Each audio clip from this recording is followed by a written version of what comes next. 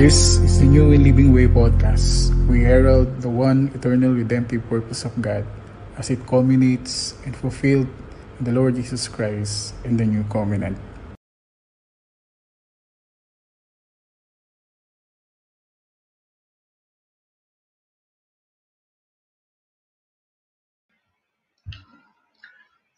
Good evening.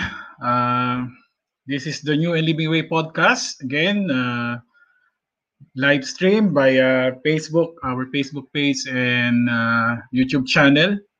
And for those who do not know me, I am Rudy RD Pineda, currently based here in the United Arab Emirates. So welcome to all our viewers.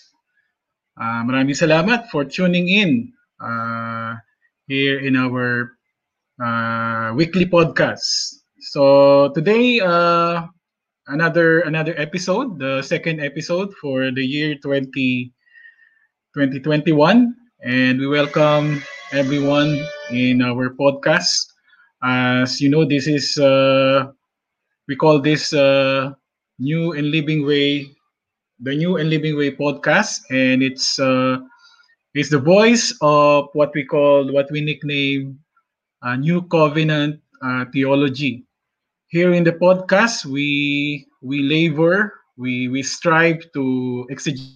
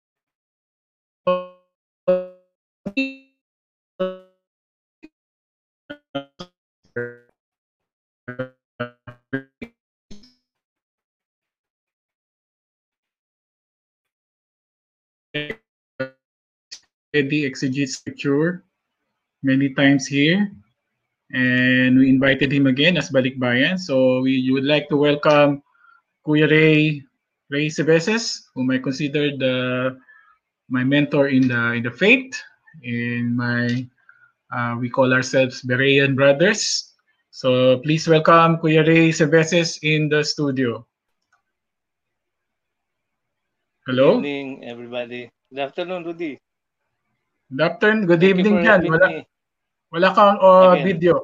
Wala kang video. Wala akong video? Yep. Yes, Ba't, black. ba't wala? Nakikita ko sarili ko. Ayan. Hmm. Ayan. Wala pa. Wala pa rin. Ba't wala?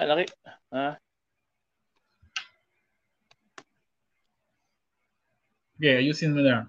So, since Nakalagay inaayos si dito, Kuya Ray. everyone can see and hear you. Ba't Wala ganon? din. Hindi ko alam. Pero, check mo yung video mo. Ayan. Ayan, wala. Icon. Naka-off yan. Icon yan. Ito, naka-on. Oh. Ayan, on yan. So, Naka-on yan. Ngayon. Di mo nakikita? wala. Wala? Labs, nakikita mo ba? Sino ba naka-tune in? Si Karen. Nakikita mo siya, Labs? Sa live? I-check niya. Sige. Putol yung sound mo kanina. Hindi ko narinig yung mga sinabi mo. Ba't ganon? Black ka daw, black. Black ba? Oo, Teka, black ano ka. ba Kasi problema? sa akin din, black ka eh. Leave muna ako. Alis muna ako. Alis muna ako ah.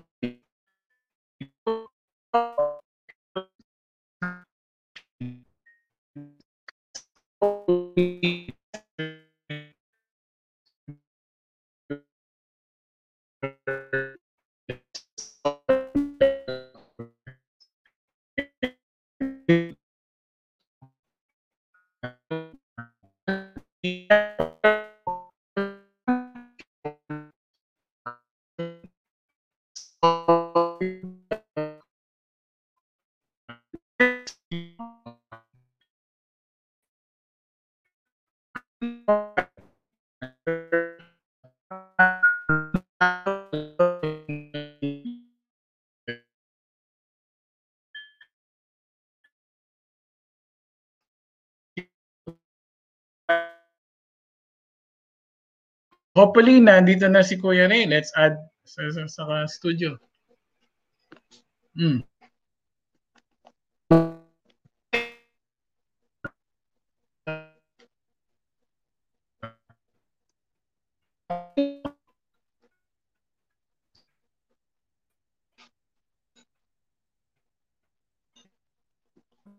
Okay na? Ikaw naman ang black ngayon.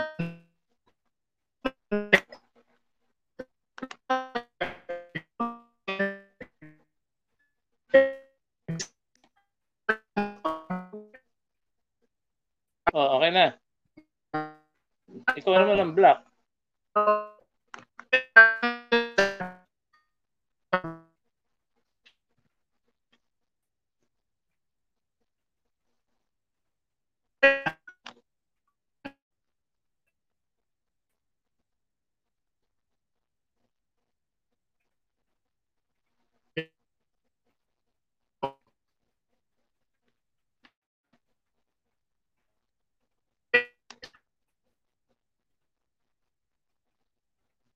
Hello.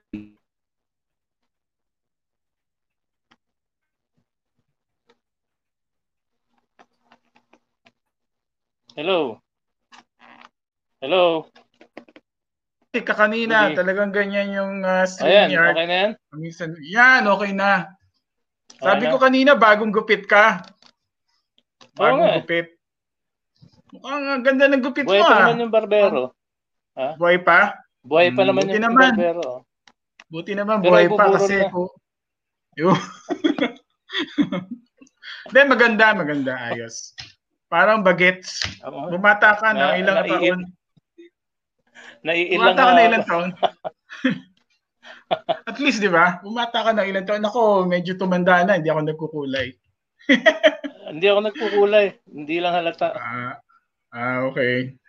So, Kuya Ray is a regular expositor dito sa podcast and is my former churchmate sa isang church which I will not mention, but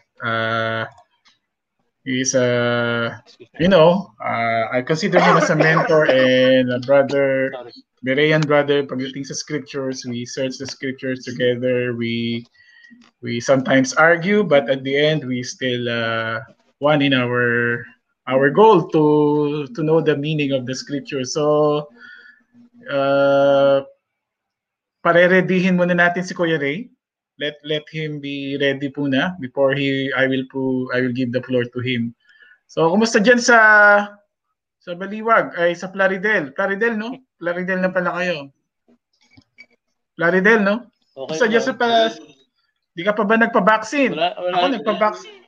Nagpa-vaccine na ako. Oo nga eh. Nabalitaan ko nga eh. Naka-second dose ka na ba? Hindi, first dose pa lang kami ni Karen. First dose pa lang. Dito Pfizer sa Abu Dhabi. Yan, ano? Hindi, sa Abu Dhabi is Sinopharm. China yon, China. Sinopharm, China. Pero siya yung mas effect. 86% dito yung Sinovac. Dito Sinovac kumita. Yun yung another issue na 56% lang. But Sinovac kumita sa yung Sinopharm, marami ng clinical trial dito sa Abu Dhabi and proven 86% effectivity. Yung sa Dubai, Pfizer. Okay. Pfizer lang sa Dubai kasi magkaiba yan ng government. So undergoing national campaign sa vaccine. So, pero wag na vaccine ng ating usapan ngayon. Today our episode is we are now on the second episode. Episode 2 of 2021. Season 2. Season 2? Series 2? Season 2? Naninibago ako sa buhok ko. The New Covenant. The Enmity Abolished. One new man created. So it's basically an exposition of Ephesians chapter 2 verse 11 to 22. So this is in our podcast, we are alternating between exposition and discussion, but we have discussions and Q&A at the end of where today is an exposition by Kuya Ray. So you open your Bible as we see Kuya Ray exposit this Ephesians 2. So I'll give the floor to you, Kuya Ray. Go ahead and start Let's read Ephesians chapter 2, 11 to 22. So I will put in the screen. Sige. Ephesians 2? This is from the Ephesians 2, 11 to 22, no? Okay? Yes. From the New King James Version. No? Therefore, remember that you, once Gentiles in the flesh, who are called uncircumcision by what is called the circumcision made in the flesh by hands, that at that time you were without Christ, being aliens from the commonwealth of Israel and strangers from the covenants of promise, having no hope and without God in the world. But now, in Christ Jesus, you who were once far off have been brought near by the blood of Christ. For he himself is our peace, who has made both one, and has broken down the middle wall of separation, having abolished in his flesh the enmity, that is, the law of commandments in ordinances, so as to create in himself one new man from the two, thus making peace, and that he might reconcile them both to God in one body through the cross, thereby putting to death the enmity. And he came and preached peace to you who were afar off, and to those who were near. For through him we both have access by one Spirit to the Father. Now therefore you are no longer strangers and foreigners, but fellow citizens with the saints and members of the household of God, having been built on the foundation of the apostles and prophets, Jesus Christ himself being the chief cornerstone, in whom the whole building, being fitted together, grows into a holy temple in the Lord, in whom you also are being built together for a dwelling place of God in the Spirit. Yan. Praise God for Uh, the reading of His Word. that's, yeah, praise God for the reading of His Word. That's where we are that's the passage we are going to expound this evening. Uh, Tuloy ko na lang? Shall, Sige, tuloy mo lang kuya. should I proceed? So, our main focus, as the title indicates, is the enmity abolished and one new man created. We are told in the passage that Jesus Christ abolished the enmity. And having accomplished that, having abolished the enmity, he made one new man. Nakita natin yan doon sa binasa natin. Now, let's first look at what the enmity is, or in what the enmity consists, then how the enmity was abolished, then thirdly, the identity of the new man that was created, and lastly, some practical implications. uh, we'll note that the enmity is mentioned two times in the passage. Makikita natin yan, isa sa verse 15, kung saan sinasabi niya, having abolished in his flesh the enmity. Yun ang unang banggit niya ng enmity. And then, the other one is in verse 16, where he says that he might reconcile them both to God in one body through the cross, thereby putting to death the enmity. So Apostle Paul mentions the enmity two times in the heart of the passage, but he isn't simply repeating the same idea in verse 16. Mala di-discover natin later, he shifts to a higher idea altogether. Dun sa second mention niya ng enmity. But in verse 15, Paul declares that the enmity has been abolished. Sabi niya sa verse 15, having abolished in his flesh the enmity. Yun. That far, no. Use natin yung camera. So that thing is clear that the enmity has already been abolished in his flesh. And he says the same thing in verse 16, that he has put to death the enmity. Now, the Apostle Paul describes the outward concrete manifestations of this enmity, or in what this enmity consists. In fact, he describes the outward concrete manifestation of the enmity in the very context of the text, verse 15 and 16. Before and after he declares that Jesus Christ had abolished the enmity, uh, Apostle Paul has already given concrete descriptions of what it consists in. Kung babasahin natin, for example, sa verse 14, sinabi niya dyan, this is where he mentions the middle wall of separation. Sabi niya, di ba?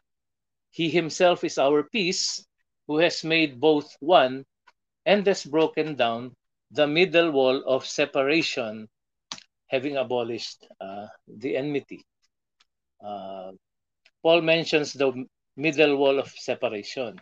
Now, this was a reference to the temple, uh, the modern temple actually, the temple in the time of Jesus Christ, the temple in the time of Paul, where only Jews were allowed in the inner court, and all the Gentiles were came only as far as the outer court, and there was a wall that separated them, where the Gentiles cannot go through. Ang tawag dun sa wall na yon, it's called the Soreg, S-O-R-E-G, Soreg. Now, if I may read if I may read a quote here, sabi dito, in describing the structure of the temple that the Apostle Paul was alluding to in what he describes as the middle wall of separation, sabi dito, surrounding the temple proper, separating it from the court of the Gentiles, was a balustrade, soreg in Hebrew. It was a stone railing about 4.5 feet high with posted inscriptions in Greek and Latin, warning Gentiles not to pass within. Kasi bukas yun eh. Wala siyang, ano lang siya, mga passageways lang. In between the walls, there were only passageways. Daluyan lang ng mga tao. Walang bukas-sara, no? And the posted inscriptions read thus, no Gentile shall enter inward of the partition and barrier surrounding the temple. And whosoever is caught shall be responsible to himself for his subsequent death. Ayun, yun ang warning. So, andun yung merong middle wall of partition or tinatawag na middle wall of separation dun sa templo kung saan yung mga Gentiles hanggang dun lang sila sa labas. Tapos, pag hindi sila pwedeng tumawid dun sa ano na yun, dun sa pader na yun, nang hindi sila mapapahamak. So this was an outward concrete manifestation. Not literally concrete. Di natin alam kung gawa sa konkreto yun. Pero nasabi lang natin, it was an outward concrete manifestation that was symbolic of the underlying enmity. This middle wall of separation. And sinasabi sa atin dito na ito daw, Jesus Christ has broken this down. Not literally, but this was the enmity, one aspect, one facet of the enmity that separated the Jews from the Gentiles.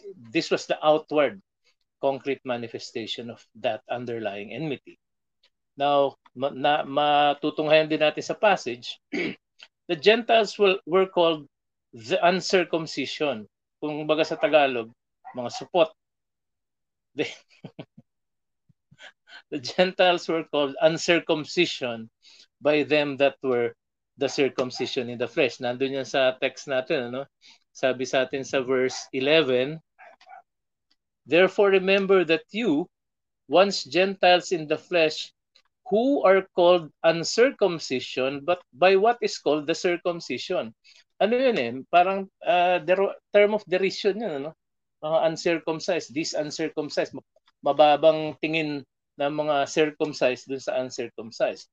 Also, as the Apostle Paul describes them, they were aliens and strangers. Makita natin yan sa verse 12. At the time you were without Christ, being aliens and strangers, and sabi dito another way the Apostle Paul describes them, they were afar off or far off.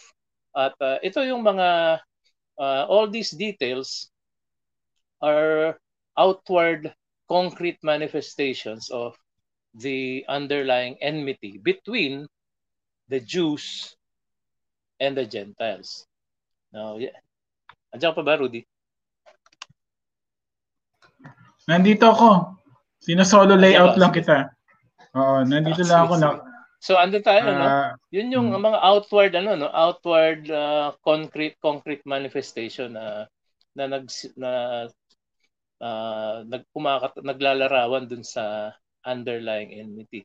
Now all these details, itong mga aliens, strangers, the uncircumcision, all these are mere outworkings of the fact that God made a covenant with Israel and not with any other nation or tribe.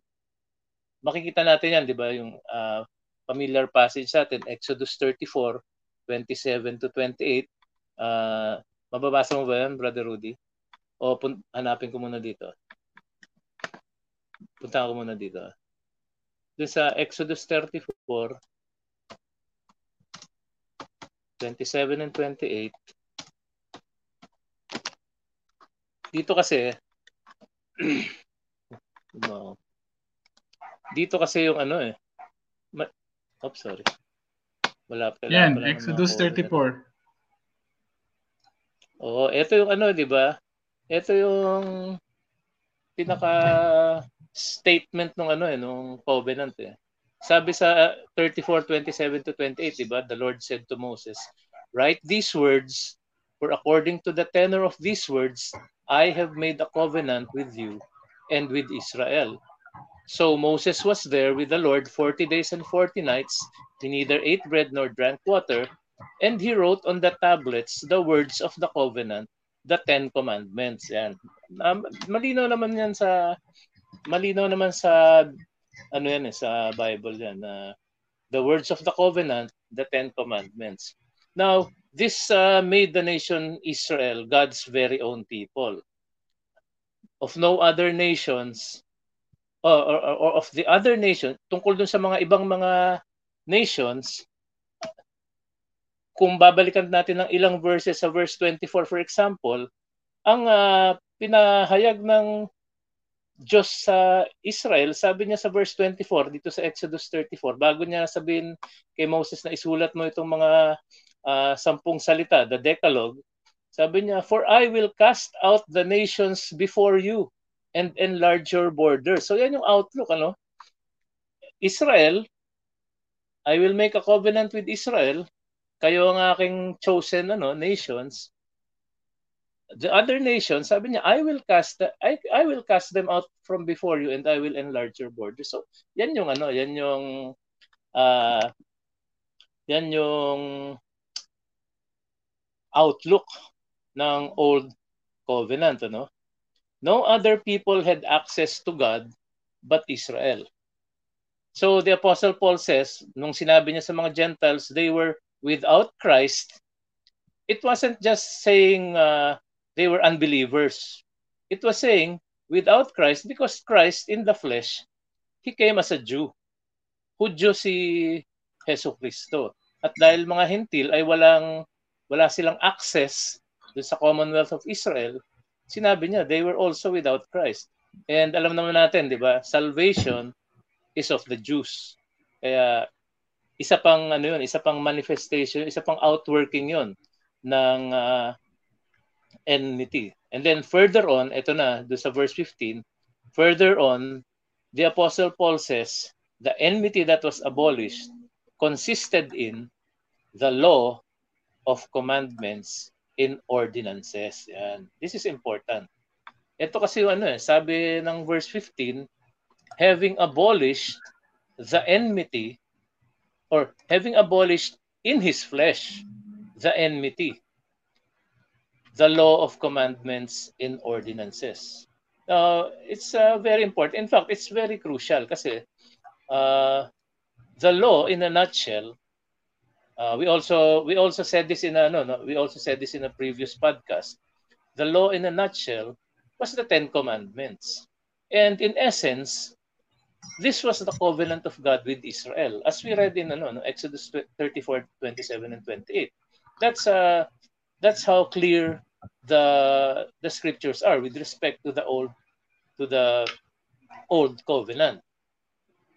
The covenant with God, the covenant of God with Israel was in a nutshell written down in the 10 commandments, the 10 words, or what we know as the Decalogue. So all commandments and ordinances, which the Apostle Paul mentions that they're the law of commandments and ordinances, all commandments and ordinances within the covenant emanate or emanates from this paramount code, the Ten Commandments or the Decalogue. So, importante yon. Now, what the Apostle Paul declares is this, the law of commandments in ordinances that made Israel exclusive, or that made Israel, teka, may tumatawag. Ay, sakit. May call, sorry. So, Cellphone yan. what Apostle, sa Messenger, family chat, may tumatawag. So, what the Apostle Paul declares is this: the law of commandments in ordinances that made Israel exclusively the people of God, this had been abolished. Sabi niya, di ba? Having abolished in his flesh the law of commandments in ordinances. Ito yung nagko-constitute ng Israel exclusively the people of God. Na sa kanya lang na pinili niya. But now, national Israel, sabihin ko national Israel kasi, di ba, may mga text kasi sa epistles ni Paul referring to Israel or the true Israel. So sabihin ko lang national Israel has been rejected. They no longer have a warrant to call themselves the people of God because the covenant that made them so is now abolished. The law of commandments and ordinances. It's now been abolished in the flesh of the Lord Jesus Christ. There is now a new covenant, people of God, in Christ. Yun ang sinasabi natin, in Christ. Amen. Okay? Yung title natin, The New Covenant, di ba? The New Covenant, enmity abolished, one new man created. But all this takes place or happens in Christ. Yan. So far, no? Let me read to you a comment of John Gill. John Gill in his commentary regarding the Jew and Gentile rift. Kilala mo ba si John Gill? Oo naman. John Gill, the old Baptist, naman. John Gill, the old Baptist. Gusto ko yung commentary ni John Gill eh. Ginagamit ko siya. Pero nabasa ko recently si John Gill yata ang sinundan ni Spurgeon sa Metropolitan Tabernacle, tama ba ako? Tama. Historically, hindi ko alam tama ba? Hindi ako magaling sa history eh. Ikaw ang magaling dun eh. Tama ba? Di yata. Anyway. Pero Metropolitan Tabernacle siya. Tama ba? Metropolitan Tabernacle ba siya? Nabasa mo ba yon? Si John Gill. Alin? Ewan ko kung si John Gill eh. Baka nga. Nalimutan ko na yung part na yon. Yung comment niya speaks on point sa text natin, sa passage natin, tsaka sa topic natin. Sabi ni John Gill in his commentary. John Gill says this regarding the rift between the Jew and the Gentile. Sabi niya, the Jews say that Sinai, the mount on which the law was given, signifies hatred. And that it is so called because from it descended hatred or enmity to the nations of the world. Yan, ang linaw sinabi niya, di ba? Sinai signifies hatred, and because from it descended hatred or enmity to the nations of the world. Now, sabi niya, this enmity Christ abolished in his flesh, not by his incarnation, but by the sacrifice of his flesh or human nature, and that as in union with his divine nature. Ito, take note but not until he had fulfilled it in himself.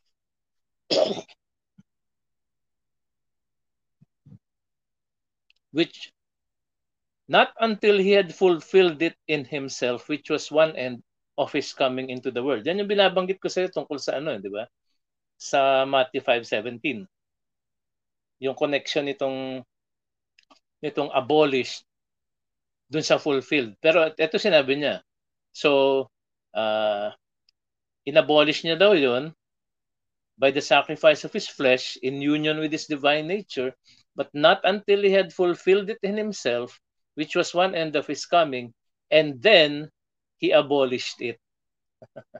So as that it ought not to be, and so as that it is not, and of no use and service, and that because it was faulty and defective, yung old covenant, weak and profitable, as well as intolerable, and because there was a change in the priesthood, naral natin yan sa Hebrews, di ba? Change of the priesthood, change of the law, and because it was contrary to a spirit of liberty, the great blessing of the gospel. So yan yung comment ni John Gill. Sabi niya, ever since the time of Sinai, the time when the law was given through Moses, it signified hatred and enmity to the nations in the world. Binasa naman natin sa Exodus 34:24, di ba? Malinaw. Si Yahweh mismo nagsabi kay Moses, sabi niya, I will cast out the nations before you and enlarge your borders. So yan yung naging outlook, ano? The enmity was there, para bang inherent mula nung old covenant times. Ayan. Comment. Baka gusto mong mag-comment. Wala pa naman. Wala pa naman, no? Sige. Ito ngayon, no? With respect to the breaking down the middle wall of partition, hindi tayo, with respect to in connection with the time Ephesians, the epistle to the Ephesians was written, we're not 100% sure whether Ephesians was written before or after the fall of Jerusalem and the destruction of the temple in 70 AD. Diba? Kasi para bang merong timeline na na hindi definite kung kailan sinulat yung Ephesians. So, hindi tayo sigurado nun. But if Ephesians was written later than 70 AD, then the words, having broken down the middle wall of separation, would have taken a more literal turn. Kasi the temple has already been destroyed by the time. Kung after 70 AD nasulat yung Ephesians, di ba? So, the fall of Jerusalem, the destruction of the temple happened in 70 AD. Tapos kung later pa nasulat yung Ephesians, medyo may literal idea ka kung ano yung ibig sabihin ng broken down the middle wall of separation. Pero nonetheless, kung hindi man nangyari yun, kung naisulat man yung Ephesians before 70 AD, yung events of 70 AD would have given the words a bit more color. Mas naging graphic yung idea mo how the middle wall of separation was broken down. Yun lang yun. Ano lang yun, mga side note lang yun. Now, this was what happened in 70 AD. Nag-check ako sa mga writings nung may Jewish historian akong nabasa. Ganito niya dinescribe yung nangyari sa 70 AD. The temple was engulfed in flames. The Jews frantically tried to stop the fire but were unsuccessful. In despair, many Jews threw themselves into the flames. So napaka dramatic nung pangyayari nung destruction ng temple at Jerusalem. Now, the still surviving Jews in the upper city could only watch as the temple burned down to the foundations. It burnt well into the next day. When the flames finally died down, left standing was the retaining wall on the western side of the Temple Mount. This is the western wall that still stands in Jerusalem today, where Jews over the centuries have gathered to pray. So yung pinaka-outer wall, pinaka-bakod na lang ng temple lang natira after the destruction of AD 70 by Titus. Ano? Yung mataas yung bakod na yun, 450 feet high yung bakod na yun. Napakalaki nung Yung Wailing Wall. napakalaki nung temple. Yung Wailing Wall, yun na lang ang natira eh. Yun na lang natira. The western side. Yung western side, sabi nila, of the Temple Mount na ngayon pinupuntahan ng mga di ba, yung yung doon sila naglalagay ng diba? mga ng mga mga nagsisingit notes na mga so yun na lang natira doon sa malaking compound kasi kumpleto siya ng merong malaki actually. Hindi mo ma-imagine unless talaga makita mo physically yung yung structure. Kasi imaginein mo na lang yung loob ng temple ng temple grounds kung saan kinakata yung mga yung mga hayop, mga tupa, mga baka, kung saan sila nililinis, saan kinakatay, saan binibitin, saan sinusunog. Ang lawak pala nung ang lawak pala ng structure na yun. Anyway, but what happened was, it was sabi nga ni Jesus, di ba? Not one stone shall be on top of another. Basta complete total destruction of the temple. Anyway, ang interest lang naman natin doon yung visualization ng breaking down the middle wall of partition. The 4.5 foot high wall that prevented the Gentiles from even taking a step into the courts of the Jews. Hindi talaga sila pwedeng pumasok. And that separation was an outward, concrete manifestation of the enmity which the Apostle Paul describes in verse 15, that Jesus Christ has abolished, which was an outworking of the covenant, the old covenant, the law of commandments in ordinances. Kasi yung temple, yun yung sentro nun, di ba? Yung temple yung sentro nung nung practice nung law of commandments in ordinances. And the middle wall of separation, actually it was a modern it was a modern expansion lang yata nung time ni Herod. Anyway, tuloy natin to. So, abolishing of the enmity and breaking down of the wall was not accomplished physically or outwardly. So yung nangyari sa temple destruction, hindi yun yung accomplishment ng breaking down of the wall. Ano lang yan, parang we just see it graphically happen. It was spiritual in nature, the abolishing of the enmity. There were outward concrete manifestations, but the principal action was largely spiritual. The transaction took place between Jesus Christ as Redeemer, Reconciler, and God as the Judge.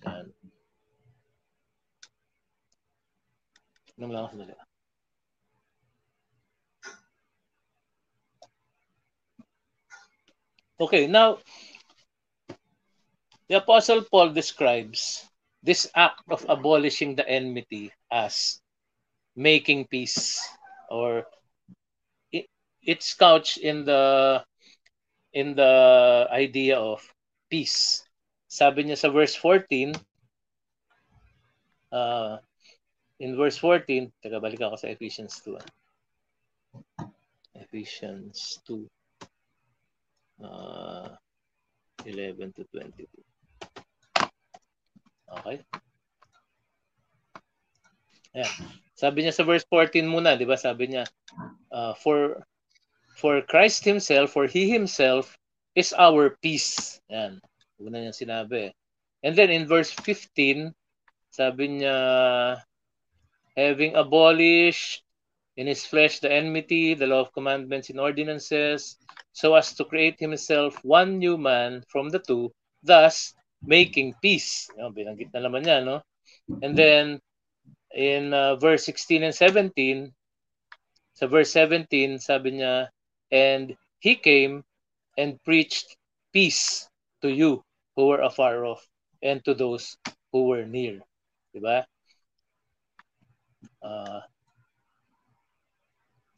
the last one, itong nasa verse 16 and 17, basahin ko ulit ha. Itong nasa verse 16 and 17, that he might reconcile them both to God in one body through the cross, thereby putting to death the enmity. And he came and preached peace. Kung mapapansin mo, may ibang aspect na dinidil itong 16 and 17. It deals with a more fundamental species of enmity, kung pwede natin sabihin. Enmity that was not rooted in the law of commandments and ordinances, but much deeper and inherent. Kasi pansinin mo, sabi niya, that he might reconcile them both to God. Ngayon, di ba, ni-reconcile na, sabi sa atin sa verse 15, he abolished in his flesh the enmity so as to create in himself one new man from the two, making peace. Now, ito na yung one new man from the two, making peace, and that he might reconcile them both to God. Sila lang both i-reconcile na kay God in one body through the cross, and thereby putting to death the enmity.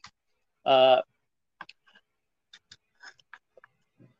the enmity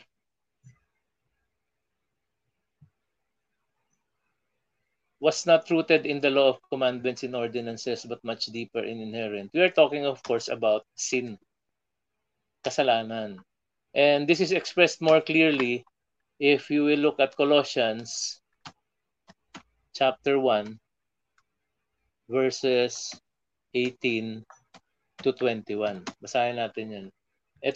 This gives us a clearer, idea of what the Apostle Paul did not actually elaborate. He just mentions it without amplifying what he meant. Kasi ang concern niya dito sa 2:11 to 22 ng Ephesians was the making of one new man from the two, the Jews and the Gentiles. So Colossians 1:18 to 21. And yes, 19 to 21 pala, sorry. 19 to 21. For it pleased the Father that in him, in Christ, all the fullness should dwell, and by him to reconcile all things to himself, whether things on earth or things in heaven, having made peace through the blood of his cross. Almost almost identical phraseology used by the Apostle Paul in Ephesians chapter 2 verse 15 onwards, di ba? Sabi niya, by him to reconcile all things to himself, whether things on earth or things in heaven, having made peace through the blood of his cross. Verse 21, and you who once were alienated and enemies in your mind by wicked works, yet now he has reconciled. Now, he was talking about a different kind of reconciliation here. He was not talking about the reconciliation between Jews and Gentiles. He was talking of a more fundamental and inherent for a more fundamental and inherent kind of problem, which was sin. And here, the Apostle Paul expressed it as being alienated and enemies in your minds, but how does that manifest outwardly and in concrete behavior? Sabi niya, enemies in your mind by wicked works. So, doon nakikita yon. Doon lumalabas yung enmity o doon napapahayag. Doon nakikita sa tao yung enmity na nasa kanyang mind through wicked works, sabi niya. Pero although you were alienated and enemies in your minds by wicked works, sabi niya, yet now he has reconciled and he has made peace through the blood of his cross, which is sabi ko nga, which similar phraseology the Apostle Paul uses in Ephesians chapter 2, 11 to 22, di ba? So, yun ang mas no? The much deeper and inherent. So, sabi niya sa verse 16 and 17, having reconciled Jew, Gentile, breaking down the middle wall of separation, having abolished the enmity, so as to create in himself one new man, making peace. Now he says in verse 16, that he might reconcile them both to God, having made them one, in one body through the cross. Now, putting away or putting to death the enmity that is between man and uh, God. And so, in verse 17, he says, this peace he preached both to those who are afar off, referring to the Gentiles, and to those who were near, referring to the Jews. And joining them together, he says, through him, through Christ, we both now together have access by one Spirit to the Father. So yun ang that's how we see uh, the terms, ano. Now, makikita the result is made abundantly clear. Makikita natin napakalinaw ng uh, in fact paulit-ulit ano. Uh, the result is made abundantly clear in the way the Apostle Paul described the peace process. In a nutshell, dun sa verse 15, doon natin kinuha yung title natin. In verse 15, he says, having abolished the enmity so as to create in himself one new man from the two. Ayun, malinaw na malinaw yun. That he might create in himself one new man, sabi sa ESV, in place of the two. So yung Gentile, yung Jew, yung two na yon, sabi niya, one new man is created out of the peace that was made between that. So first he says, in our passage, ano, first he says, to the Gentiles, you were once far off. In verse 13, sabi niya, di ba? You were once far off, but have been brought near by the blood of Christ. These are the terms, ito yung mga terms ng peace or the terms used to describe that one new man that was created in himself. Ano? You were once far off, now have been brought near by the blood of Christ. Then Christ being our peace in verse 14, for he himself is our peace, who has made both one. Ayun, binanggit na naman niya, no? Who has made both one. Binanggit na naman niya sa verse 14. Then in verse 15, again, sinabi na naman niya, verse 15, so as to create in himself one new man from the two, thus making peace. Binanggit na naman niya. Verse 15, then he goes on in verse 16. Sinabi na naman niya sa verse 16, that he might reconcile them both to God in one body. Paulit-ulit si Apostle Paul. Oops, nahulog. Sorry. Nahulog. So, paulit-ulit si Paul. Ano? In trying, kumbaga, the point is well driven home, ano? Unless you are oops. We can't be insensitive to the text. Dahil ang linaw na sinasabi ni Apostle Paul, paulit-ulit siya. So it goes on in verse 18, sabi niya sa verse 18, for through him we both, ayun na naman, we both, sabay na naman, we both have access by one Spirit to the Father. Verse 19, fellow citizens, members of God's household, 2021, built into a holy temple in the Lord. Finally, in verse 22, in Him, you also are being built together. Built together into a dwelling place of God by one Spirit. Isa lang. Isa lang. isang People of God. building, isang temple, isang access, isang access, household of God, holy temple, being built together, a dwelling place of God. So, yan yung mga terms by which the Apostle Paul describes this, what peace was accomplished in the process.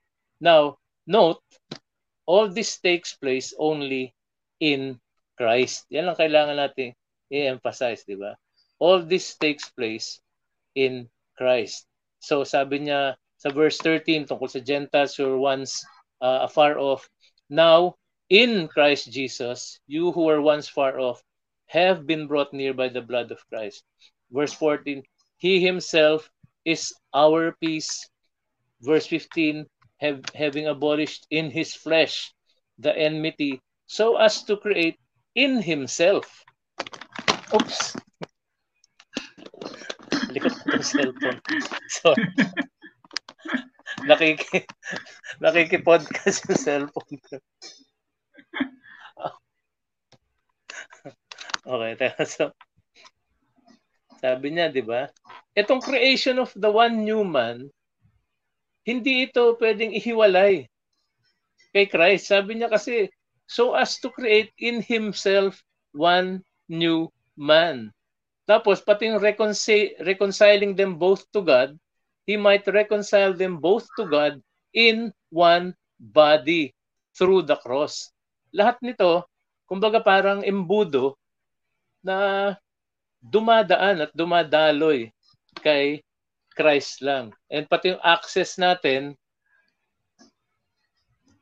by one Spirit to the Father sa verse 18, for through Him we both have access by one Spirit. So, in no uncertain terms, makikita natin that this not only was there was one new man created, and by new it means bago talaga, sariwa, hindi hindi restructured, pero bago, sariwa. At ito in Christ. Yung pinaka yung daluyan ng yung covenant kay Christ, at si Christ ang sentro. At di ba sabi niya, no, this is the blood of the new covenant. So whenever blood is mentioned in reference to the cross, in reference to Christ and his sacrifice on the cross, we always have to remember that the blood is the blood of the new covenant. The blood of the new covenant. So whenever that's expressed, kagaya dito, sinabi sa atin, di ba, it was you have been brought near by the blood of Christ. Now in Christ Jesus, you who were once far off, Gentiles, have been brought near by the blood of Christ. It's covenant language, you know. So ito na, andito na tayo sa dito sa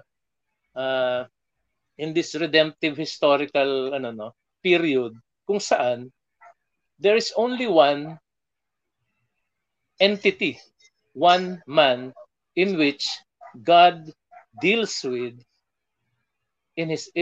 by covenant. Ito 'yon. In Christ, through his flesh, in his body, by the Spirit, which we call the church. The visible manifestation of this one new man is the church, expressed, as we know, in a manifold way in the local body of believers. Yan ang sinabi niya sa In fact, yan ang recap niya sa chapter 1, Ephesians chapter 1, di ba? Sa Ephesians chapter 1, sinabi niya dyan, malinaw naman, sa last verse ng Ephesians chapter 1, He put all things under his feet and gave him to be head over all things to the church, which is his body, the fullness of him who fills all in all. So iisang entity na lang ang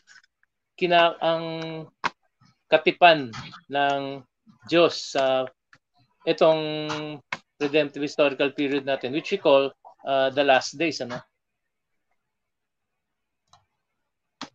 So, so far, yan lang ano natin, no? Yan lang muna exposition natin doon sa passage. Unless may gusto ka idagdag o may gusto kang isingit doon sa mga nasabi ko na. We'll end the exposition there, and I'll just leave some practical implications para meron tayong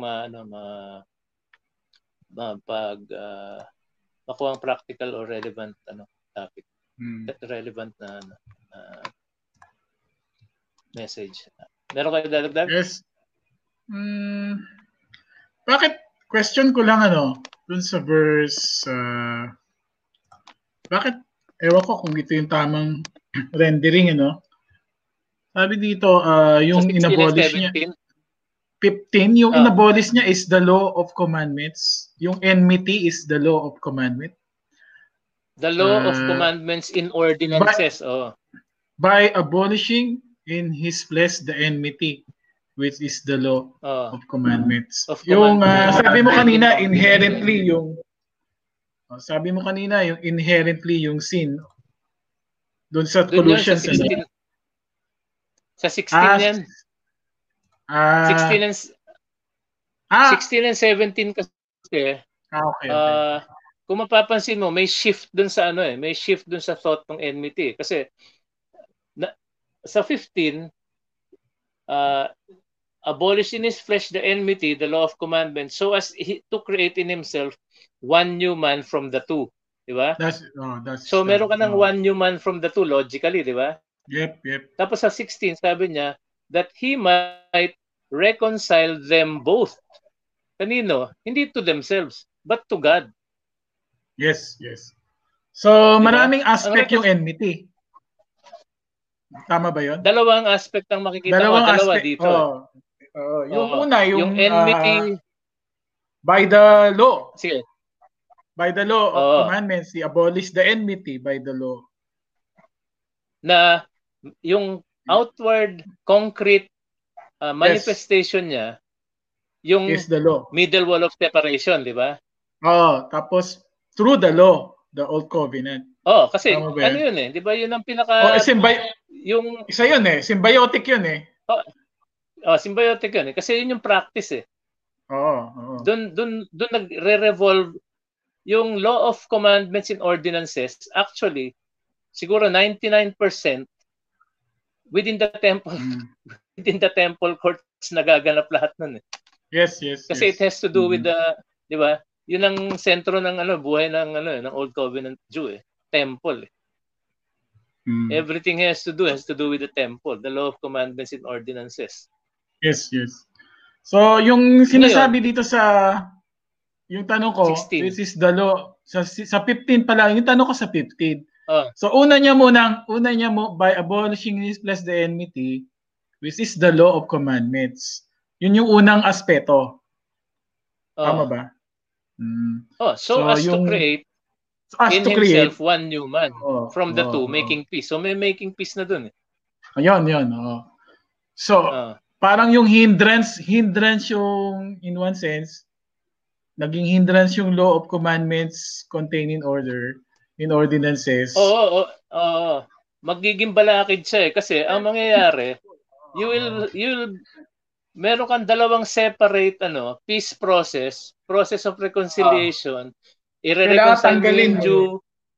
Di ba? I-reconcile mo yung Jew kay God, i-reconcile mo yung Gentile kay God, pero yung dalawa, meron pang may balakid pa, di ba? Hindi kailangan mo tanggalin yun. Kailangan tanggalin yun. So natanggal na yun, di ba? Natanggal na yun. Tama. Di ba? Kaya sabi, to create in himself one new man. Tapos, that he might reconcile them both. Pataas na ngayon, vertical na. Kanina kasi, horizontal. Ngayon, pataas na ngayon sila. Kasi, i-reconcile na ngayon sila kay God na. Hindi na sa isa't isa. Kasi naalis na yung balakid Yun yung balakid Now, okay. meron ding dito, may bump dito Kasi, yung kahit si John Gill, he interprets this verse 15 as only referring to the ceremonial laws. Yan yung bump diyan. Covenant theology si typical John Gill eh. Typical interpretation niya ng Covenant theology, Reformed Baptist, na ang pinag-uusapan lang daw dito ay yung ceremonial laws. Pero hindi mo naman mapaghihiwala yun eh. Na natin yun eh, no? Time and time. Discuss natin sa Hebrews. Ilang episodes na ano yan eh. Paulit-ulit naman tayo dun eh. Hindi mo siya pwedeng paghiwalayin na hindi mo gagawa ng tawag dito, hindi mo i-violate yung integrity ng law eh. I-violate mo yung integrity ng law pag sinabi mo na ito tungkol lang sa ceremonial law, the law of commandments yan yung ordinances and commandments. Yung law of commandments in ordinances, ang nag-emanate lahat niyan doon sa covenant. Yes. Sa covenant na pinasulat ni Lord kay Moses, doon sa 10 words, yun doon nag-emanate lahat niyan. Yung kasi yung covenant yung document eh. Malinaw naman yun doon sa Exodus chapter 34. So ayun, that he might reconcile them both, vertical na yun, to God na yun. Tapos, kaya ngayon, ang preaching ng peace, di ba, sa verse 17, preach peace to you who were afar off, kailangan din i-preach peace yung to those who were near eh. Kasi kahit near sila, wala silang peace eh. So, yun yung nag-reconcile sa kanila. Kasi yun yung fundamental, yung fundamental tsaka inherent enmity na binasa natin sa Colossians chapter 1, 19 to 21 na may kinalaman sa enemies in your minds through wicked works. Na kailangan ng parehong Jew and Gentile. Parang yung sa parang sa dun sa parable of the two lost sons yan, di ba? Pareho silang lost eh. Yung isa lost, wayward, yung isa lost within the law, pero lost pa rin siya. Yung older brother. Parang ganun yan. So ngayon, isang practical implication siguro dito, pwede nating very remote siya, pero practical siya that it has to do with walls.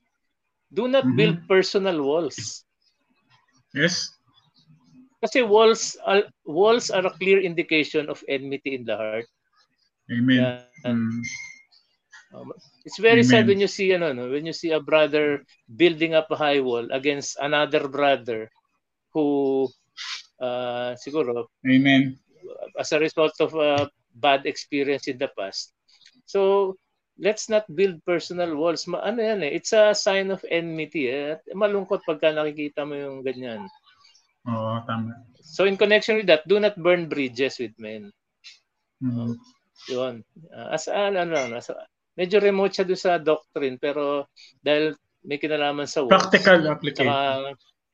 Practical lang yun. Now, second practical implication, the focus of God's activity in these last days is one, the church. Amen. Yan. Itong last days na to, yung church ang focus ni God. So, hindi tayo masyadong, hindi ako expert sa mga eschatology, pero hindi ang Israel ang focus ni God sa last days na to. Malinaw na malinaw yan. Kaya paulit-ulit si Apostle Paul eh. Sabi niya, he made the two one. And the two are one. So regardless of regardless of race, creed,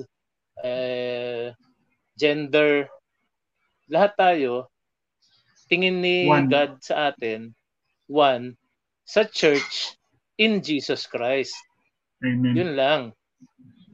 Wala nang hindi na central ang Israel sa plano ng Diyos sa mga panahon na to. Yun ang malinaw na makikita nating implication dito sa chapter 2. So ito yung ito yung mas malinaw na text pagdating dun sa ano ang focus ng activity ni God sa mga panahon ng last days. So sa New Covenant theology, as we coin the term, we emphasize yung yung one plan of God centered in Jesus Christ. And we say, di ba, yung Christ is the true Israel. I mean, Lumabas ba yan sa interview mo kay Blake White? Tsaka sa even if we see dun sa Matthew chapter 2, yung out of Egypt I called out my son, which is in the old referring to Israel, and in Matthew is referring to the Lord Jesus Christ, yung prophecy. So, through Israel, in Galatians 3 din, na-discuss naman namin yun. Galatians 3, di ba?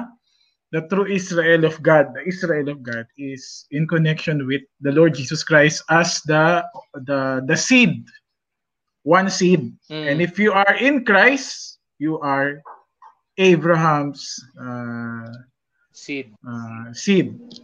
So, so in binabrother ko lang So, kasi so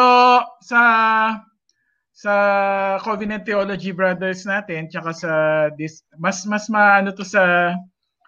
merong sa dispensational brothers natin, kasi they are saying that yung promise sa Old Covenant o sa Old Testament still within the Israel as applied historical and grammatical sense, that it will still be fulfilled as per the nation or ethnic Israel, sa nation and ethnic Israel. So, siguro maliwanag dito sa podcast i-discuss nyo yan. Now sa sa covenant theology naman. So sa covenant theology, which some resemblance sa New Covenant theology in this sense is yung one new man created, which covenant theology old also, pero ang dyan is yung sabi mo kanina, it's a new, bago. New, bago in what way? Bago. Kaya nga to new and living way. Hebrews, the new and living way. Kaya ito new and living way podcast Bago at saka buhay. Hindi tulad ng old covenant ay hindi buhay. Maliwanag naman yon sa Hebrews. Doon sa mga tupa, dati. Ang tanong ko kuya Ray, in what way is new? In that, base dun sa mga in-expound mo, actually, hindi ko alam kung saan yung number 3, yung mo sa exposition mo, hindi mo natin one new man created, di ba? Sabi mo. I mean, what was the result? Yan. So ito, bago to. One new man created. Hindi siya... Kung ano yung new. Oo. Hindi siya... kasi alam mo, in fact, yung new man na yan,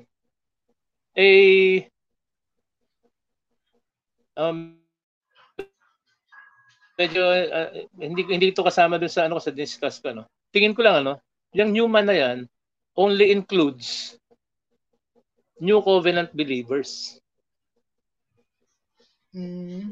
Yes. Oo. Yeah, Jews and Gentiles believers. Jews and Gentiles. New Covenant believers. Sa pagpasok na lang New Covenant. Paano yung mga nasa old na believers? Kaya nga sabi ko hindi ko pa naaaral. Sige. So, kasi sa kasi kung kasi sabi niya kasi sabi niya malinaw yung sinabi ni Apostle Paul pagka binasa natin, di ba? Sinabi niya diyan, we are now fellow citizens with the saints and members of the household of God, di ba? Yep. Having been built on the foundation of the apostles and prophets, Jesus Christ himself being the cornerstone. Pero parang New Covenant New Covenant. Talagang New Covenant. Membership na yung membership na sinasabi niya dito sa household. Mm-hmm. Hindi natin alam kung paano mag-i-integrate yung mga halimbawa yung mga champions of faith ng Old Testament na binanggit sa Hebrews, di ba? Yung listahan ng mga believers ng Old Testament dito sa fellow citizens with the saints and members of the household of God na built on the foundation of the apostles and the prophets. Kasi sila, hindi naman sila built on the foundation of the apostles and the prophets with Jesus Christ being the chief cornerstone. I mean, yung Old Covenant saints, yung Old Covenant, Old Testament saints. Tama so, ba? yung ano, yung hindi. Controversial. Hindi. Tama 'yun. Kasi basically, 'yun yung sinasabi ng text eh. Ang ano lang natin sa sa Covenant Theology brothers natin, kung sinasabi natin na hindi kasama yung Old Covenant believers o Old Testament believers, even within the Old Covenant believers, Old Testament believers, even within the Old Covenant may mga believers, even diba? Even within the Old Covenant, na hindi kasama dito, magkakaproblema sa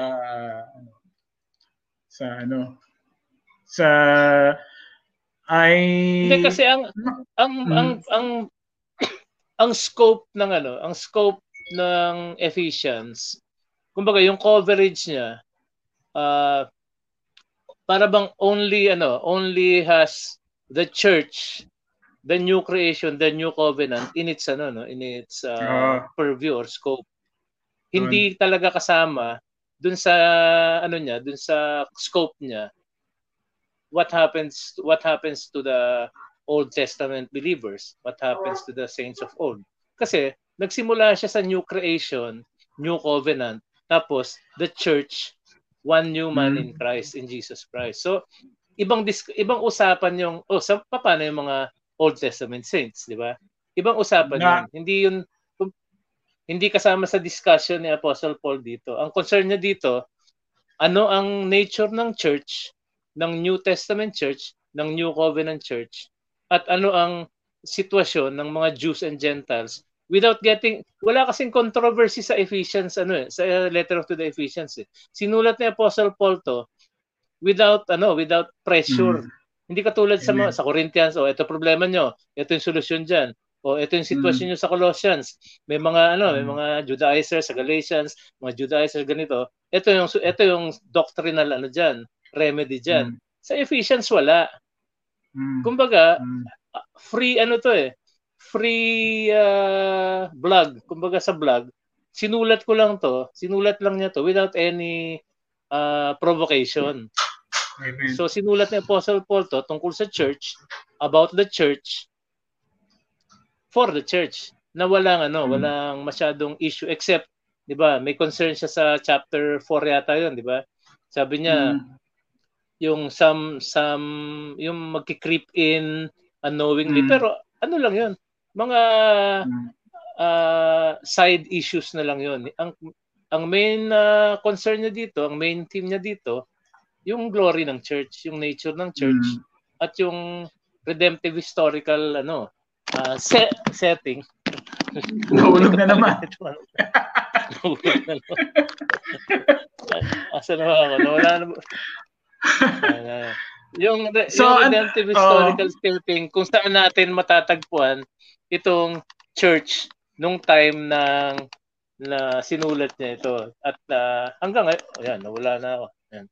Hanggang ngayon. Ako, kung lalabas lang ako sa text ng Ephesians, kung sa point na natingin ko dun sa apostles and prophets, yung built on the foundations of apostles and prophets, Christ Jesus being the corners. Kung lalabas ako dun, I think, or pwede kong sabihin that this is part of my study. Yung prophets dun is considered in the whole aspect of revelation of God, that prophets foretolding the Lord Jesus Christ. Even in the New Testament, prophets, may mga prophets sa New Testament, di ba?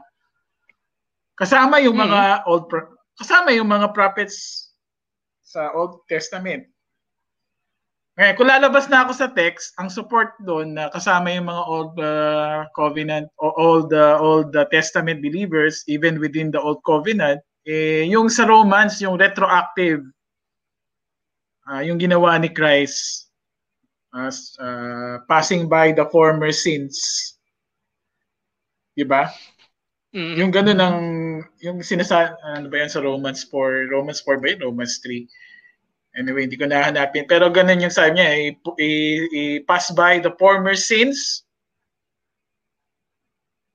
Ngayon, so, retroactive.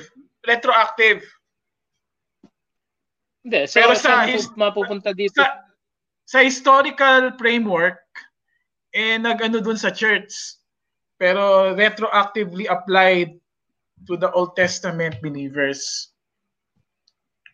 Oo, kasama pero sila sa church. Doon sa Romans. Sa Romans nga, yung kaya nga sabi ko lalabas ako sa Ephesians eh. Wala dito. Wala dito sa text sa broader pag tinignan mo yung Romans anyway, yun nga lang kasi ang scope ng nung Ephesians. Tawag mo dito. Treatise on itong epistle, tama. Nagsimula siya sa sige. Tuloy mo. So last practice. Sige, ikaw. Number 3 practical implication natin is we have peace with God, 'di ba? Let us walk and live in this peace, both with God, vertical, keeping short accounts with God and living according to His word, and be peacemakers with men. Hindi lang tayo not building personal walls and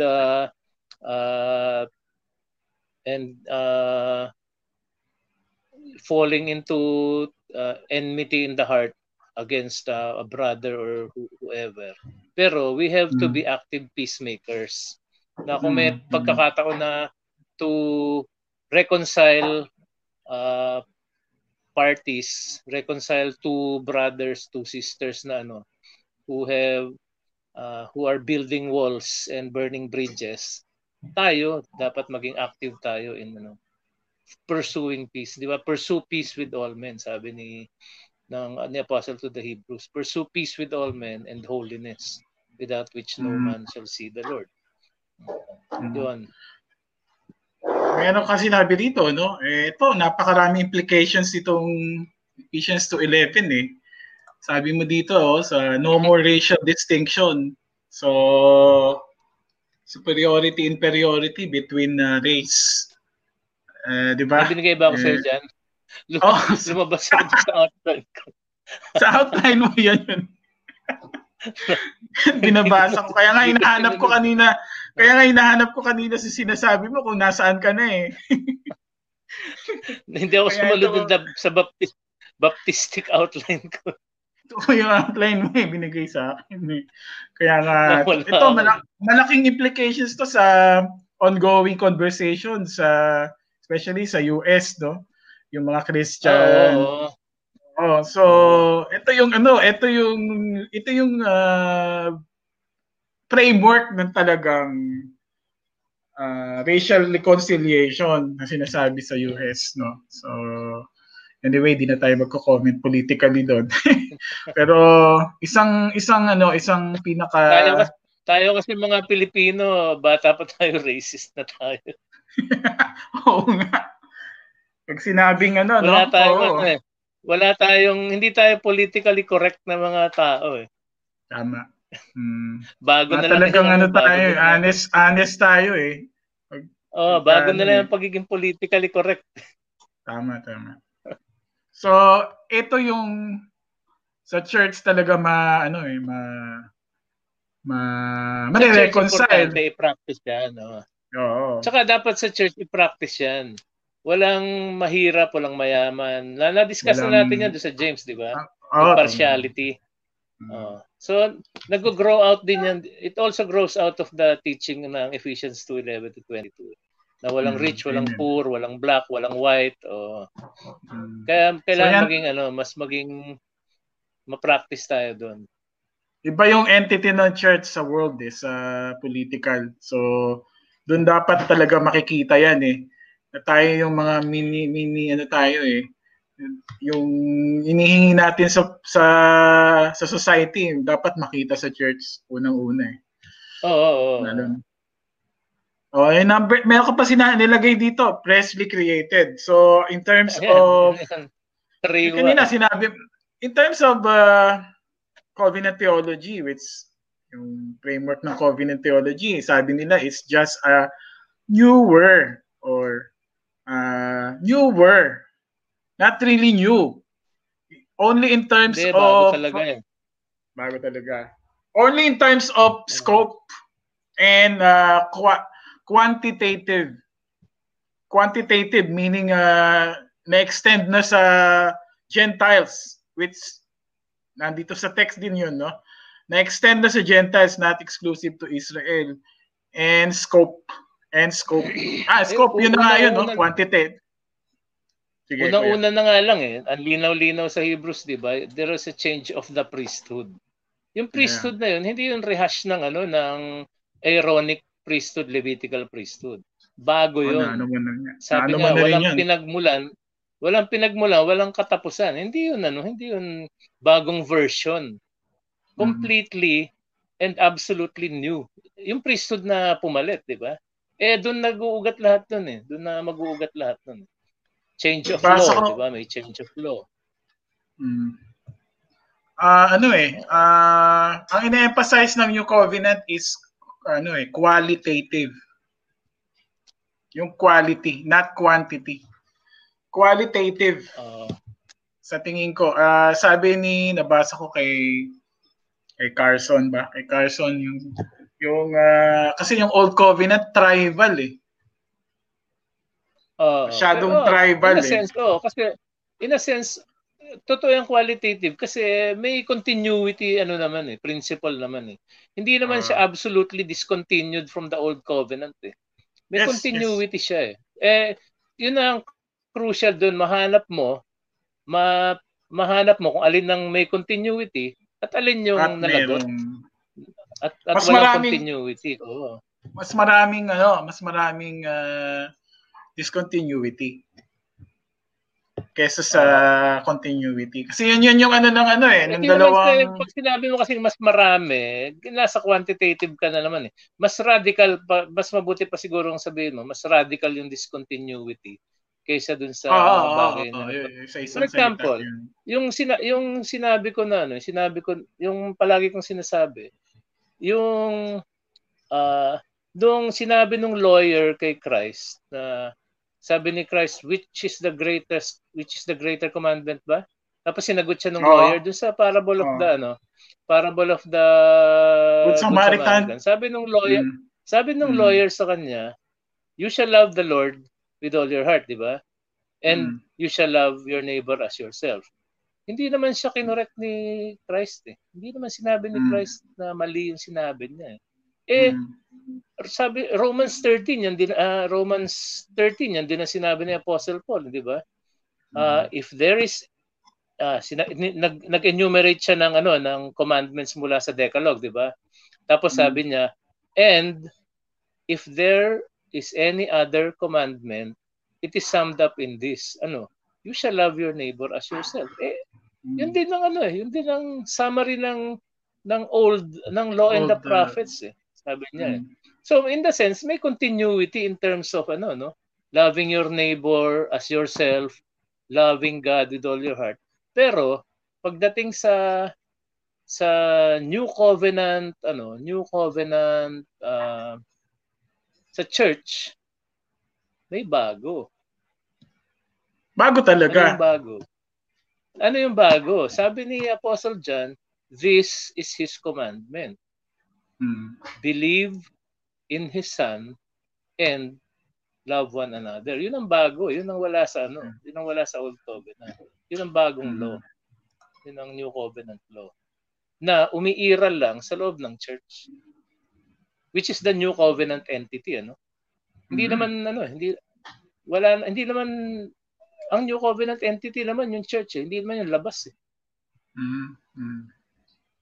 So yun ang umiiral na code sa loob ng New Covenant entity, which is the church.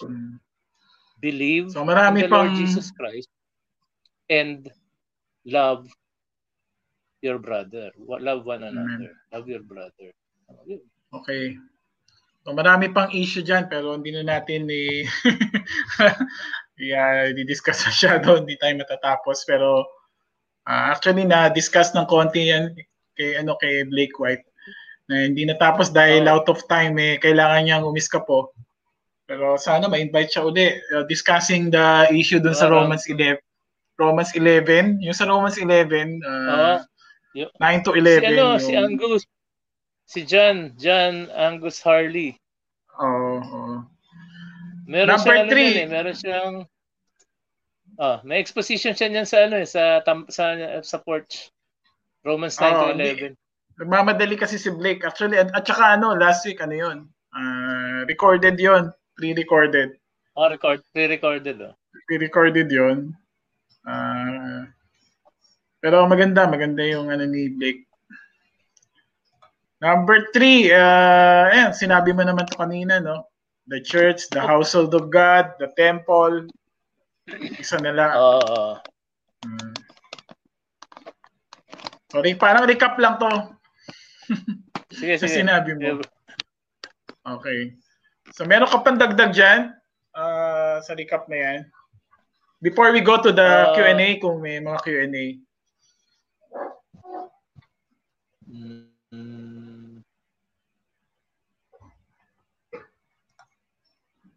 Wala. Sige, so, pag may naisip na lang ako, Wala nang no? Wala nang, when we say this, as we affirm, as we hold this in the New Covenant theology is the church is the eschatological Israel or the true spiritual Israel. With some nuance. I think may mga nuance sa ibang mga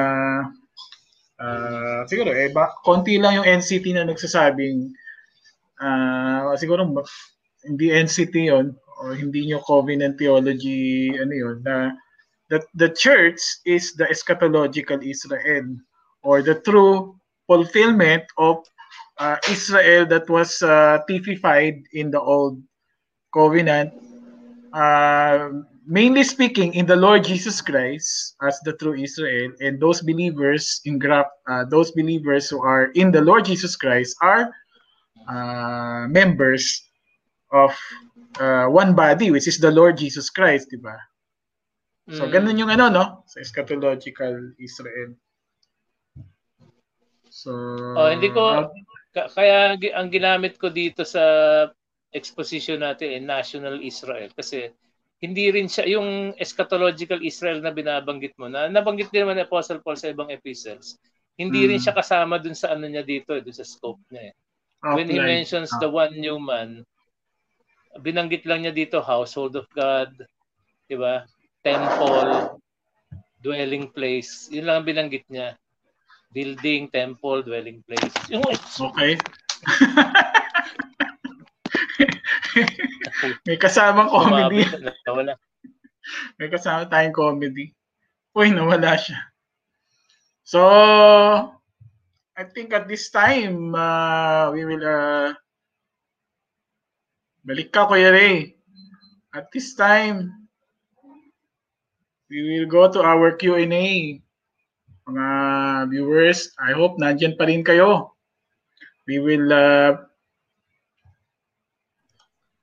proceed to our Q&A discussion, although we are already discussing my interaction with our resource speaker. This is the time where you can ask questions regarding this episode of Kuya Ray. Kung gusto nyo mag-ask na question, just type in the comment. Ito yung, or kung gusto nyo live, pwede din. Sabihin nyo lang, ito lang yung ito yung link. Ito yung link. Gusto nyo ng live? Yan. Ito yung link, ha? Yan. Kung gusto nyo ng live, just click this, allow ko na mag-question kayo ng live kung gusto nyo. So, this is the part where you don't be shy.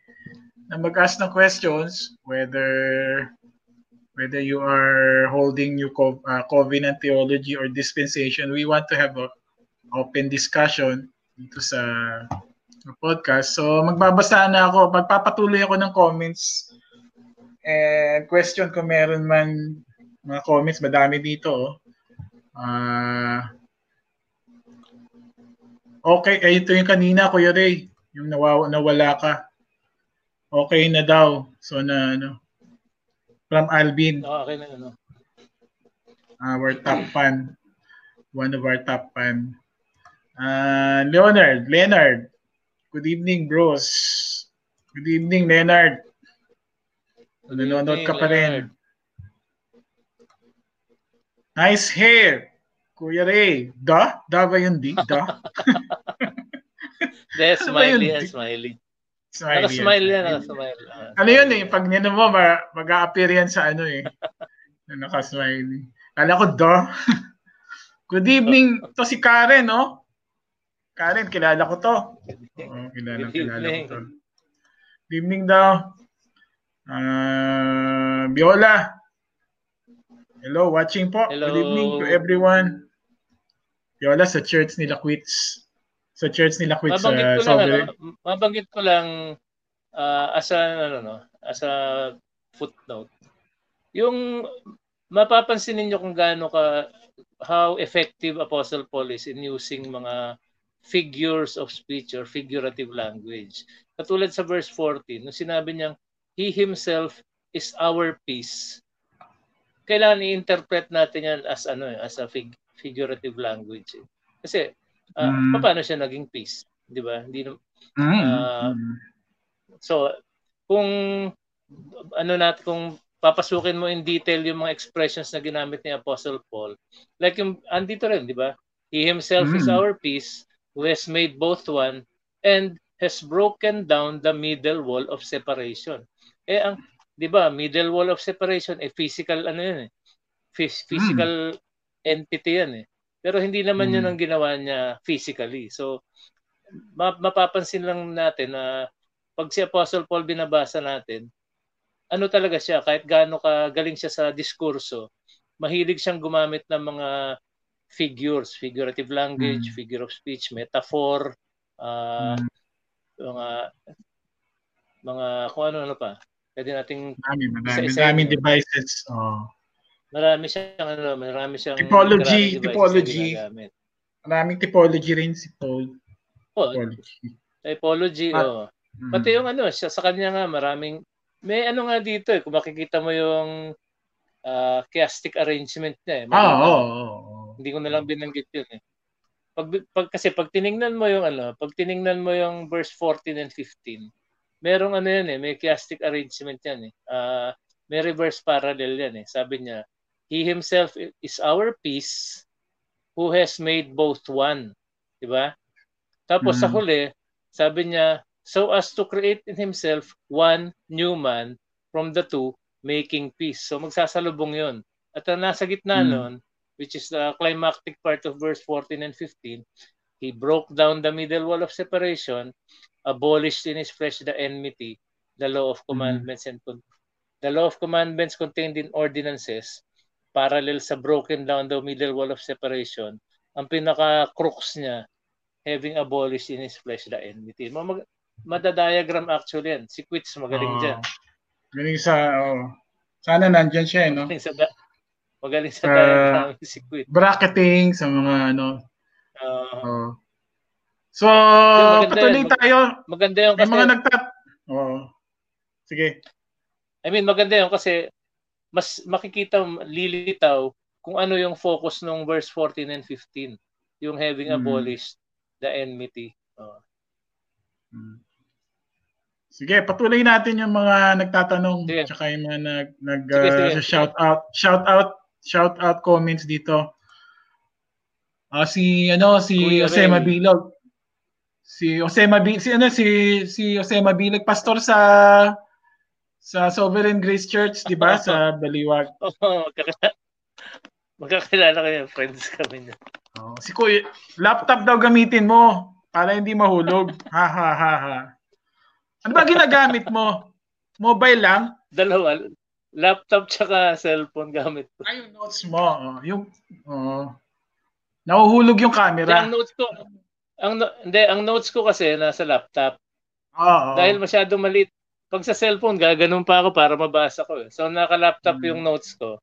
Pero yung video ko, nasa cellphone. Kasi, isa-set up ko pa yung StreamYard sa laptop kay Ninang tong laptop. Hindi, ang gawin mo ito. Panoorin mo yung ano ko, yung yung yung vlog ano ko mo. sa YouTube. Hindi, yung vlog ko. Gawin mong camera lang yung cellphone mo. Okay. Nakakita ko nga yung vlog mo na yun. Hindi ko pa lang pinapanood. Yung Epoch Cam. I-download Sige. mo. Papanoorin ko. So next para time, camera lang to. Ganun camera nga. lang yung cellphone mo. Gawin mo lang na camera. Gawin mo lang na camera. Ko nga. Tapos bumili ka rin ng tripod. Hold. May question dito si Pastor Mabilog. Si Jose. Si Joseph. Thank you, Joseph. Joseph Mabilog, may question sa iyo. Good evening po. When was the law, Mosaic laws, Old Covenant laws, abolished based on Colossians 2:14-16? Nabanggit mo kanina to. Colossians 2. Tama ba? Nabanggit mo ba yan kanina? Hindi, Colossians 2. Sige, tingnan natin. Colossians 2 14 to 16. Tingnan natin.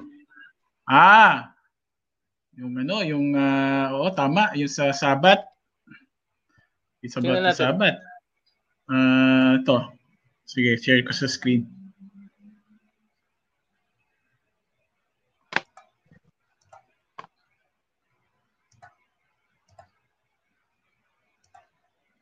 Yan. Nakalagay. Nakalagay na sa text eh. Oo. He has taken it out of the way, having nailed it to the cross.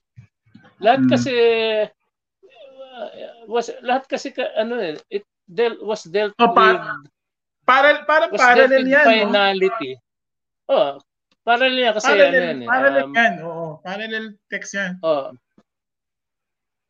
Ano yan eh. Kumbaga lahat ng law of commandments in ordinances and writing of requirements was dealt with finality lahat sa cross. Amen. Yun ang at least yun ang malinaw, no. Ngayon, sabi nga ni yung binasa ko kanina sa commentary ni John Gill. Ito yung dinidiscuss natin, Brother Rudy. Yung in connection with di ba? In connection with Matthew 5:17 where Jesus is said to be the fulfillment. Paano nga sinabi niya doon? I came not to abolish, but to fulfill.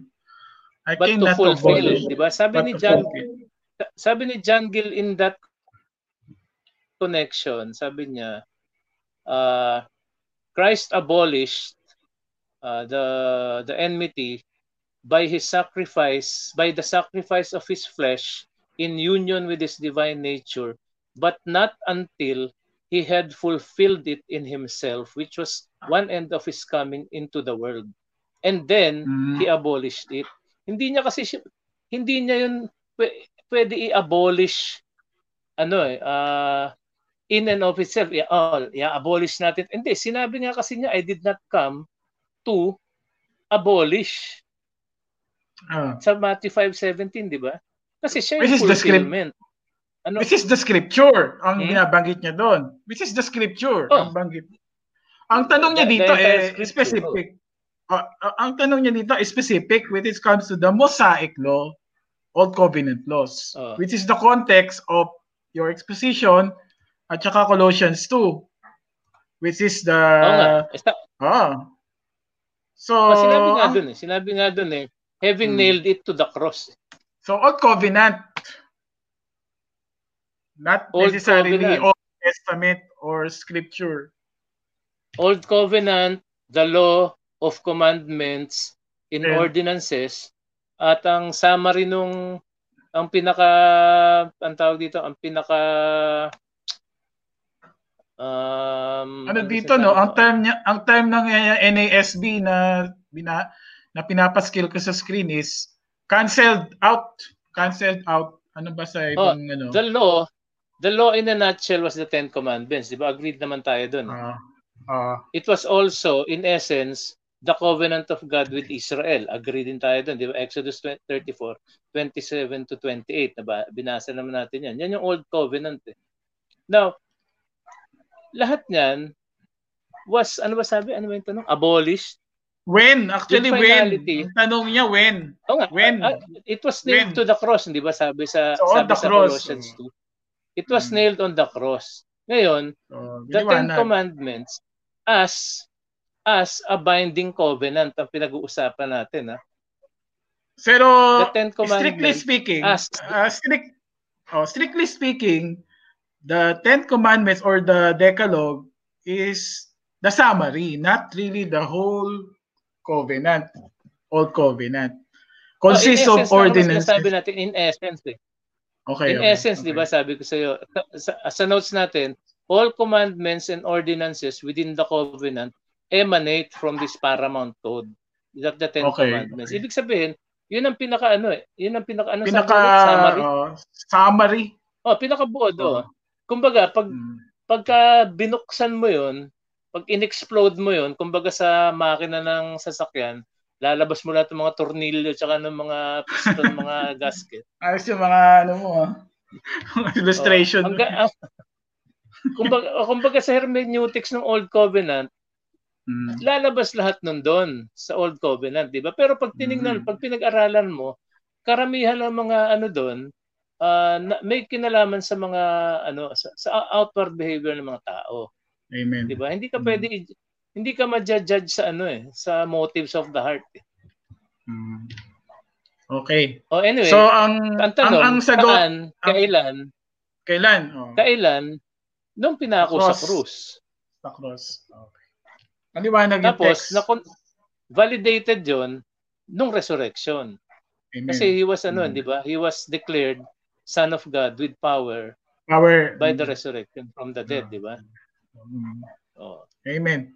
So sa cross, So hindi ba sinabi ni Jesus, it is finished? Amen. In other words, tapos na lahat. Sa cross. So yun ang sagot. Tsaka malinaw naman doon sa text, sabi, having nailed it to the cross. Amen. Okay. Kaya sabi, so let no one judge you in food or in drink or regarding a festival, a new moon, or Sabbath. Yun ang kadugtong nun. Hanggang 16 yung tinanong sa atin ni Joseph. Okay. So, clear sa text. It's nailed on the cross. Doon sa text mo, nailed on the cross. So, meron pa ba? Meron pa bang mga ano? Meron pa akong di na-mention ng mga names na dami tayong viewers actually today. Maraming salamat for viewing this podcast, this small podcast ministry to exegete scriptures in the light of the New Covenant. So, meron pa ba kayong mga tanong? Otherwise, we will wind up this episode. Kuya Ray, meron ka pa bang additional? Wala naman. Wala naman. So, since wala nang pumipindot. Meron pa, comment lang. Salamat daw. Nag-view. Tsaka sa salamat sa question, Joseph. Salamat. Salamat daw, sabi ni Joseph. Salamat daw. Salamat po. Salamat din. Si Joseph, sana ma-imbita siya maging resource speaker kung nakikinig ka. Next time. Yep. Ito ay voice of many sounds, many heralds. Schedule mo na. Schedule. Kasi dati in-invite ko na siya eh. I-message mo si Joseph. Yep. Ano siya, pastor siya ng anong church? Plaridel ba yon? So Plaridel Sovereign Grace Baptist. Hindi ko maalala yung pangalan. Sovereign Grace Baptist Church din ba? Kaano nila Eric sa sa Oo. Bulacan. So actually kaklase niya, kilala niya si anyway, sa na 'yun. Hindi ko na babanggitin. So maraming salamat Joseph, Pastor Joseph, Sovereign Grace Baptist Church Plaridel. So I think we have to wind up this episode since we are already past the hour of 1 hour and 50 minutes. Kung wala nang mga tanong, ito pala yung niya, church niya. Tama ako. Plaridel Sovereign Grace. SGBC. Salamat. Actually, yung Sovereign Grace Baptist sa history, after nag-split yung NCT tsaka 1689 RB, yan yung unang term sa mga NCT, Sovereign Grace Baptist. Ang ginamit nila John Ray Singer na term. Na nilaglag nila yung reform. Ang ginamit lang nila yung Sovereign Grace Baptist. Kaya actually sila Pastor Eric yung link sa NCT sa Philippines. Ang unang NCT church. So gusto ko ma-invite din si Pastor Eric na sabi niya baka February daw sabi ni Pastor Eric. So hopefully natuloy niya. Nice. Ayun, meron ka na naka-line up si Pastor Eric, si Pastor Joseph. Yep. So February tapos yung siguro. Anong pangalan ng may pastor sa sa Sovereign Grace Baliwag. Sino pa? Yung pastor ni Jabez. Si Ian Flores. Ian Flores ba yun? Si Ian Flores. Sige, tingnan natin. Okay. Paano? Maraming salamat sa lahat ng nanood tsaka sa nagtanong, si Joseph, Pastor Joseph. So, maraming salamat, Kuya Ray. Thank you very much for regularly exegeting the scriptures. Sana wag ka magsawa. Sana wag ka magsawa sa akin. Tsaka sana makasama namin ikaw sa discussion. Next pipilitin ko next time. So ay daw sabi ng ninang mo. Si Ninang. Ay Ninang. Ay daw. Kumusta? Pa-vaccine ka na ba? Ano sabi? Nagtatanggal daw siya ng makeup. Dahil kasi sa opisina. Sa work from home? Hindi, siya reporting to work siya. Nag-work na siya sa pumapasok. Pumapasok na. Pumapasok na. Okay. So, thank you again, Kuya Ray. Salamat sa magandang exposition for this. Praise God for... Wala yata si Jabez na yung gabi Hindi, nandun siya. Kanina. Nandiyan ba? Nag-like siya. Okay, good. So, maraming salamat po for all our viewers for tuning in this 1 hour and almost 2 hours of your time dito sa the New and Living Way podcast. We encourage you to subscribe to our Facebook, like our Facebook page. If you want to become a member also of New Covenant NCT Tambayan group in FB, if you want to discuss more of this topic, pwede. So, kung mga viewers natin to all our viewers in the outside of the Philippines, dito sa UAE, also across the world listening to our audio podcast. Thank you very much for all your support. We saying goodbye, good night, all of you. God bless, and see you for another episode next week. Shalom. For another episode of the New and Living Way podcast. Saying here, bye-bye. Thank you, Kuya Ray. Bye. Thank you, Rudy.